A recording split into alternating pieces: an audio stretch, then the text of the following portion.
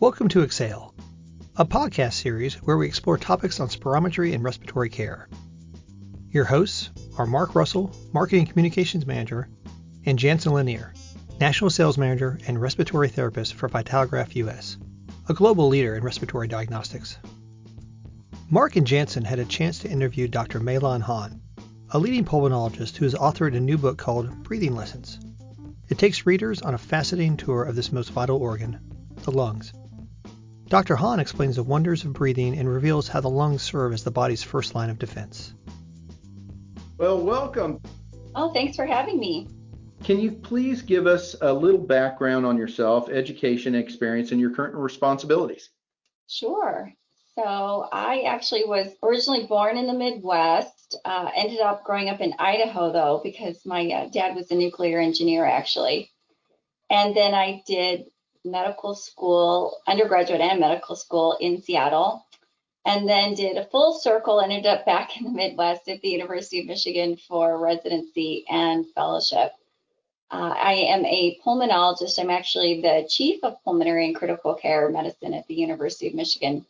I actually, growing up in Idaho and then training in Seattle, really thought that I was going to stay in the Northwest. There's a huge need for doctors, particularly in rural locations, and that was a huge emphasis for the training program that I did. But I've always really wanted to figure out how I can help the most number of people, and I think we all are just looking for where that sweet spot is where we can really contribute. And it just, for me, ended up actually being in a specialty as opposed to primary care.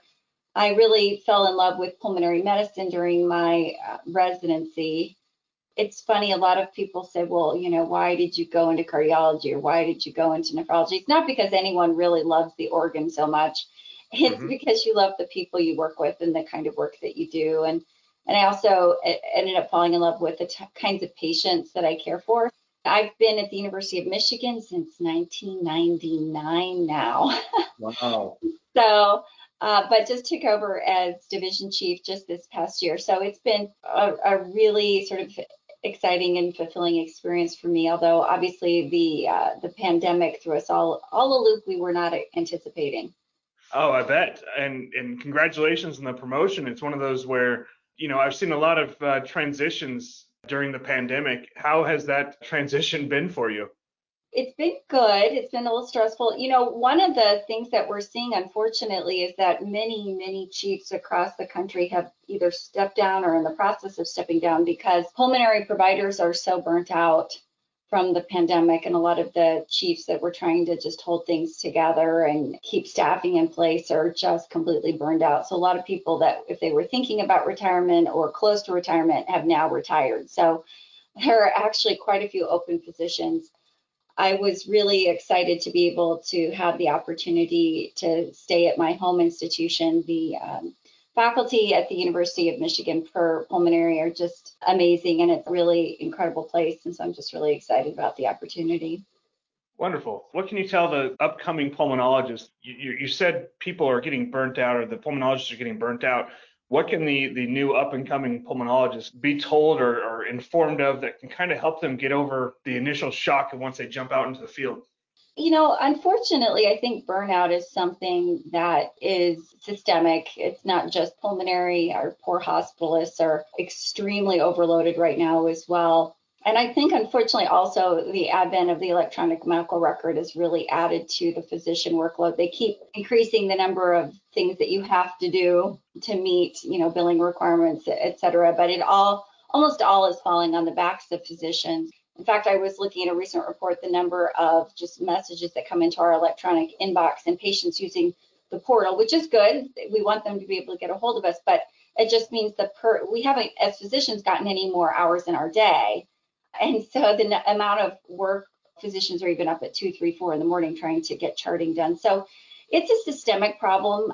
At this point, I wouldn't want someone to shy away from going into medicine simply because of it. There's still many, many joys of being in medicine, and pulmonary is a specialty in particular that is needed now more than ever. Absolutely. And so, I still very much love what I do. And I think as a as a profession and as well as the health systems, we are realizing that we have to much more systematically address burnout. We have to figure out ways to let people actually unwind. We have to help physicians and other healthcare providers be more efficient. And I don't think that there is any one magic bullet that's going to fix all of it, but I think perhaps the first step is realizing it's a problem. And at least there has been some enhanced recognition, at least at the University of Michigan, from an institutional perspective, that it is really a problem. I agree. So your book, Breathing Lessons, tell us what inspired you to write this book. So it's actually a little bit of a fun story. So I've been interested in patient advocacy for quite some time. One of the things that's been frustrating to me is that historically levels of funding for lung disease have been low. There's low public awareness. And in many instances, the patients themselves are sort of the least able to advocate for themselves. For instance, children with asthma are not going to be organizing a support group.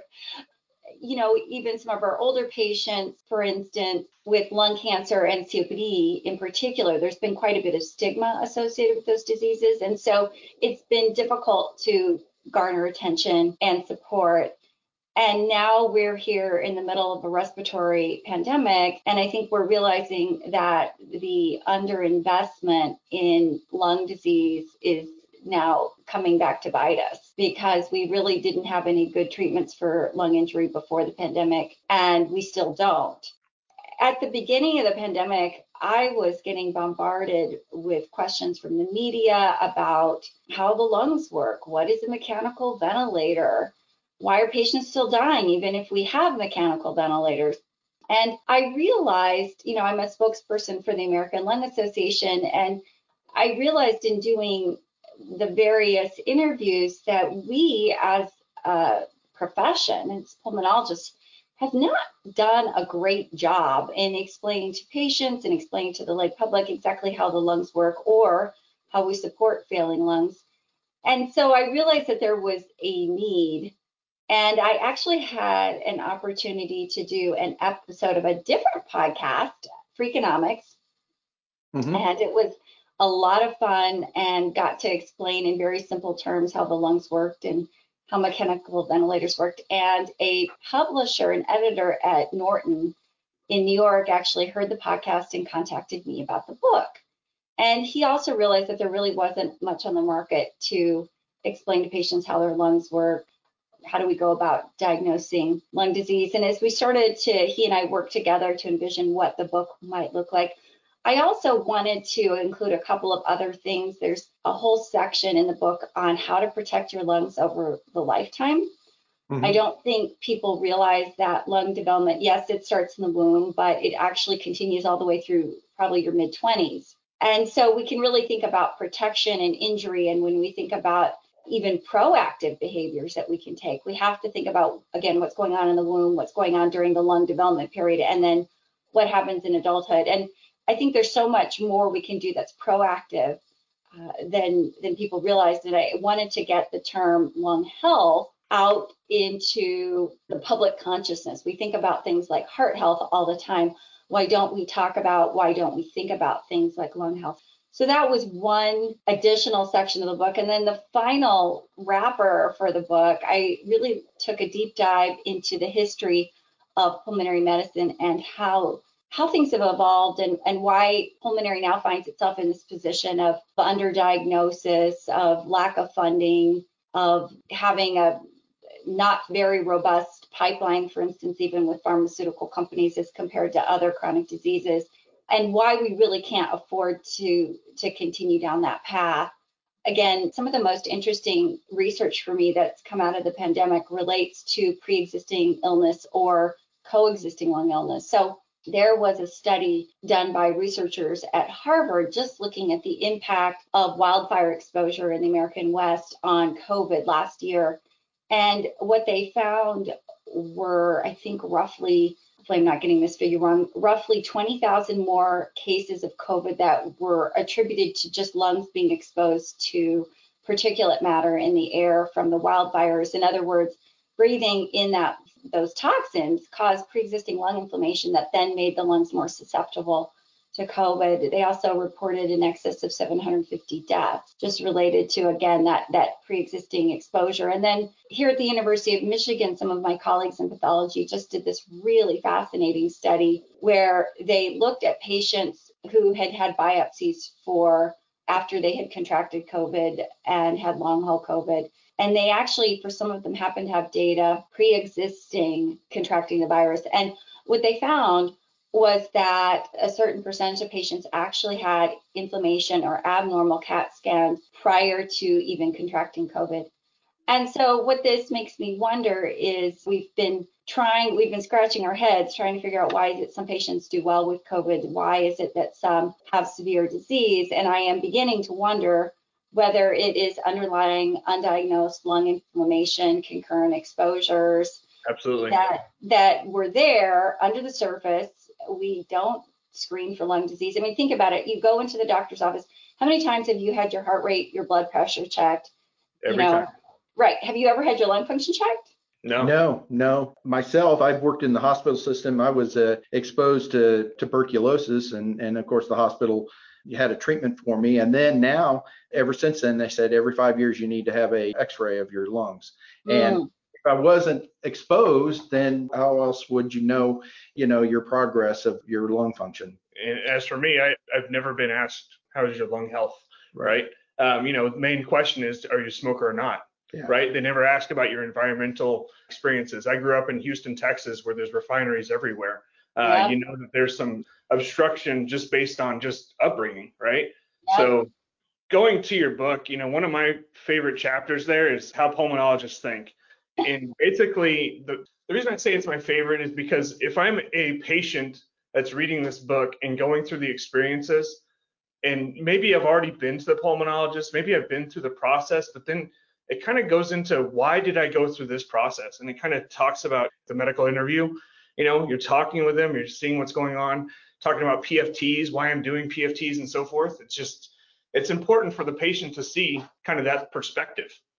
Yeah, that was actually a fun section of the book for me to write. One of the problems, I think, is that the lungs have been kind of a black box for people. And I think if you don't understand something, then you can't advocate for yourself. And so I thought it was important first to explain how the lungs work, but also to understand why is the doctor asking the questions they are? Why are they ordering the tests that they are? And also, if you have a physician, maybe you aren't in with a pulmonologist, or even if you are, maybe there's some questions they should be asking and they aren't. Or information in your history that's really relevant. And knowing what's relevant would be helpful for you to have that conversation and to bring it up, because it can be challenging for us as physicians. We don't always have all the time we'd like to have, right? So if patients can arm themselves, then that's so much more powerful in helping them to promote their own health. It's kind of the first line of defense against any type of lung disease. Is that what you're trying to say? Yeah, I think, it's trying to prevent getting lung disease in the first place, but then it's also, if there is a problem, how do you advocate for yourself? I did a study a few years ago, and there have been several studies that have confirmed this. When we look, for instance, at COPD, which is one of the most chronic lung diseases in the country, only a third of patients have actually had confirmatory testing. And so I make this analogy in the book. It would be like just telling 2/3 of the population, oh, you've got high blood pressure, and you know what, I'm going to start you on medication. But you never check the blood pressure, and you never check the blood pressure again after you start the medication. Sure. And that would never be acceptable for other diseases, or diabetes. We follow the blood sugar, and then we start you on medications, and then we see what happens. But somehow we've gotten to this place where for pulmonary medicine that's acceptable. And I think what we're finding is that this has contributed, I think, to the bind that we're in right now with COVID-19. I agree. We're in respiratory diagnostics, and we have some devices that kind of track your daily monitoring, right, for cystic fibrosis patients, asthma allergy patients, as well as the lung transplant patients, right? So very much in the same situation. Somebody is diagnosed with diabetes, they're given a blood glucose monitor, and that connects to their phone, and they're updated all the time where they're at. And then all of a sudden, when you think about the lungs, nobody's tracking post giving an inhaler. I'm not trying to plug a product, but it's one of those things where we need to have something that continuously monitors what's going on with those patients, how they're doing. And that kind of goes even to the post-COVID. Okay, post-COVID patient goes home and doc says, hey, call me if you get any worse, right? Something like that. Or how are we tracking these long haulers other than bringing them in whenever they're not feeling good? You know what I mean? So I'd like to see for this to kind of branch out a little bit further, so we're actually monitoring respiratory health as we continue with said disease. Yeah, I think it's a twofold problem. So one is that we're going to have a large number of patients with a new respiratory disease, right, that didn't exist before. So long haul COVID, they actually just, as far as I know, approved the ability for such patients to actually go to pulmonary rehabilitation. So it's sort of a new diagnosis code that we can now use to bill for pulmonary rehabilitation. But I think just as important, if not more important, is on the other end of the spectrum, where my concern is that we have a lot of patients with undiagnosed lung disease or poorly monitored lung disease or misdiagnosed lung disease. And I think you can make the case for many years. I think the problem was that many physicians and patients even just felt like, well, it doesn't matter. I can get it wrong. As long as somebody isn't really complaining, then it's okay. And now we're finding out that, well, no, actually, if there is a problem, it potentially can balloon into other problems. Absolutely. Part of the problem, though, is it's a little bit of a chicken and egg scenario. So if you look back, and this was fun, I did some research for the book just trying to understand the history of the evolution of, for instance, spirometry versus the blood pressure cuff. And physicians really adopted the idea of taking blood pressure early on in the 1900s, in part because, this is going to sound silly, but I think they thought it made them look cool. And they wanted to distinguish their skill set from that of nurses. And so they could go into, the home of a wealthy client and whip out their stethoscope and blood pressure cuff and look very, very, intelligent. And so doctors just liked doing it. And it wasn't until later, when we had large studies like Framingham Heart Study, when we found out that actually that kind of information correlates with stroke and heart attacks. And then we learned about cholesterol, and all of a sudden now we have all these amazing drugs for high blood pressure and cholesterol. But the spirometer, which was a bit clunkier to begin with, couldn't easily be taken into someone's home, just never really caught on with physicians.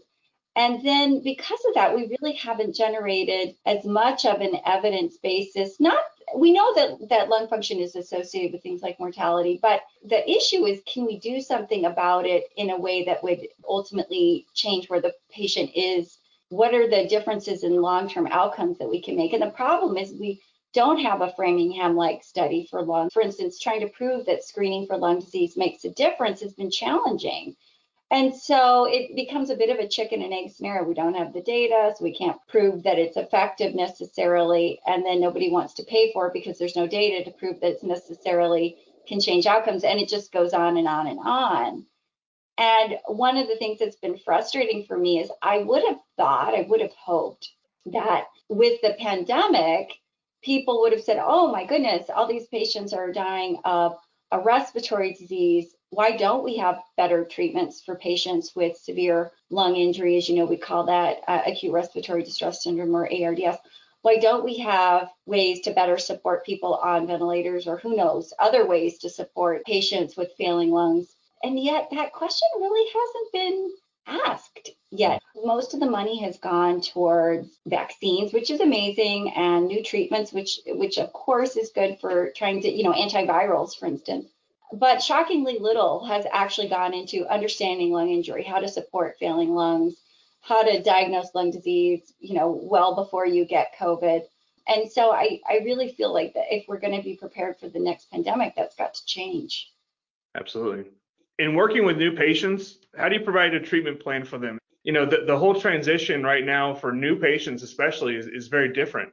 Are you talking about lung patients in general? Lung patients in general. Yeah, let's just say you have a new patient coming in, and how do you start working your treatment plan, period? So you're right. It's been a little bit challenging for pulmonary as we've changed our workflows and switched over to more virtual care because we do rely on pulmonary function tests, usually for those new patient visits in particular, which are difficult to get remotely. So we've got kind of some hybrid scenarios going on. We still are trying to get new patients into the office in the ideal setting. And for me, the kind of test that a new patient gets will vary depending on the lung disease. So we try to get some kind of spirometry or breathing test, I think, in the majority of patients. For some patients, we're also going to need, for instance, a 6-minute walk to see how much they desaturate. And for some patients, we may need a CAT scan, depending on what the issue is. Sometimes we are still doing patients virtually for those new visits, in which case maybe I'll send them somewhere. I know trying to get remote spirometry up for certain portions of the U.S., including my hospital, have been challenging. We were able to get remote spirometry set up for a subsegment of our patient population, in particular our CF and transplant patient populations that need to be followed extremely closely, particularly after transplant. But, for the majority of our patients, we're still trying to get them into the office, although albeit probably doing fewer measurements perhaps than we did before the pandemic. So tell us, with children, when does the lungs completely fully develop in their growth pattern? And what can you tell us about children's health? How can we keep them healthy? That's a great question. So, the lungs begin forming in the womb, obviously. What's interesting is I did some research, again, for the book, and I personally did not realize that nicotine exposure itself, and it doesn't matter whether that's through an electronic cigarette or a conventional cigarette, nicotine exposure actually can predispose children to getting abnormally long and tortuous airway development, which can then predispose children to having too much resistance in the airways and predispose for what we call obstructive conditions like asthma. So nicotine exposure in utero is really bad, regardless of how it happens. Once children are born, there's actually, some people may not be aware, there's actually a little bit of a delay in the lung sac development for boys as compared to girls. And so that's why we see, for instance, for premature children, boys are at increased risk for developing some of the infant respiratory distress syndromes. We're seeing more and more prematurity.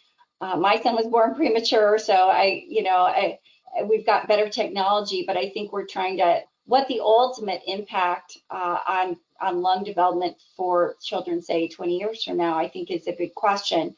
So there's some things that are under our control and some things that are not. Obviously, you may not have control over when your child is born, but vaccinations are incredibly important. We know that repeated respiratory infections can probably impact lung function and development over time. But then there are other things such as air pollution and secondhand smoke exposure. So we know, for instance, that when you put an elementary school near a freeway, just the increased particulate matter in the air, that air pollution will exacerbate asthma for some children and worsen lung function that can improve if children are moved away from that environment. So unfortunately, we can't always pick, for instance, what school our children go to, but you can certainly talk to your school about what factors can be done to try to mitigate against that. For instance, I mentioned I'm a spokesperson for the American Lung Association. They have on their website information about anti-idling policies that schools can adopt to try to at least not bring in more vehicle-associated emissions into the environment where children are. Obviously not having secondhand smoke in the home is another key thing that would be ideal for development. But one of the interesting things that you may not realize is that the lungs don't actually hit peak lung function until they're about 25. Oh, wow. So I know we tend to think about, at 18 as an adult, but that's somewhat of an arbitrary cutoff. Sure. It may be the voting age, but it's not what your lungs consider to be full grown. And so actually there's been a movement in place across the country and finally got put into law nationwide, but this sort of Tobacco 21 movement. And from a development standpoint, it makes tons of sense. We really need to, this is going to sound a bit paternalistic, but take the decision out of someone's hands until their lungs are sort of full grown, because we really need to give everyone the opportunity to sort of hit that peak development. Now, after that, unfortunately, we all decline with age. So during that upward trajectory, you want to protect the lungs and promote growth. And then after that, it's all about slowing decline. Right. So I have a 6 and a 9-year-old daughters, and both of them were premature. And we're kind of at a spot right now where vaccinations for pediatrics are there. I know that this may be a touchy segment, but if you're willing to, can you chime in on your thoughts of vaccination for COVID, especially for the pediatric realm? Yeah. I mean, I have an 8-year-old, so I get it. It's one thing to yourself sign up for a vaccine. It's another thing to have your child do so. And I also realize that parents are going through sort of this mental risk-benefit calculation, right? You know, the older you are, the more likely it is that you would have severe COVID. So it, on some level, feels like that risk-benefit analysis works out a little bit better for older individuals, but for kids, I know I have a lot of friends that have sort of hit the pause button and are saying to themselves, well, is it really worth it? What I would say is I did sign my son up for vaccination the second I was able to, and he is vaccinated and he's doing fine. The good news is that we have enough children vaccinated that we are starting to accumulate quite a bit of safety data. And I know that has been a huge concern for a lot of parents. Just is it really safe? This is new. What do we know about side effects?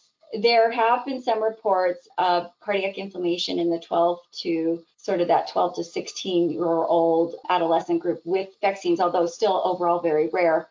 But what I think parents have to realize is that for the majority of side effects that have been reported with the vaccine, so the exact same side effects that are associated with COVID infection itself, and that the rate of some of those things happening is higher with COVID than the vaccinations themselves.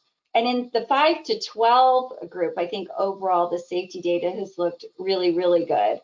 And so for me, there's still a really strong argument to do it. And to be honest, I think you have to look not just at your children, but you've also got to look at your community, and you've got to look at your small family pod, whatever you want to call it. We all have our little units that we've been kind of co-quarantining with. And so for me, for instance, I have a 70-something-year-old mother and a 101-year-old grandmother that are in my quarantine pod.